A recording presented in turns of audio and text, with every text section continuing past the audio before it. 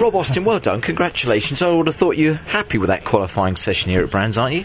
Yeah, very happy. I've got to say I'm happy with P3. Gaining P2 in that way is not what we want. But, it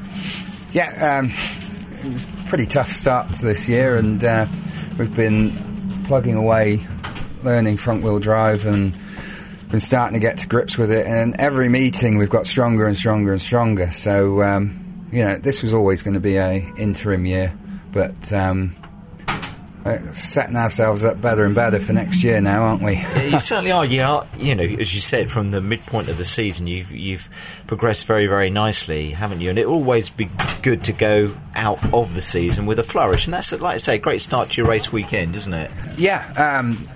The car felt great. Obviously it's not up to full race pace in that session. There's still a few damp patches. That was tough, wasn't it, the session out there? Yeah, but then you can't do those things without having the car under you. So, I think we've got a good, strong car. We certainly had a good, strong car. We found something at Silverstone. After we got the flat tyre in race 2, we just tried something on the car, and I think we got the fastest independence lap. And my theoretical lap was like 4 tenths fastest.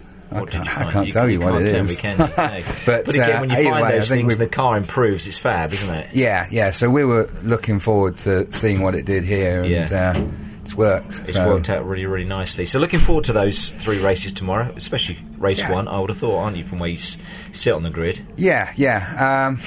On a great circuit. I think if we can get a good start, I know Turks is rear-wheel drive, and obviously have massive respect for the guy.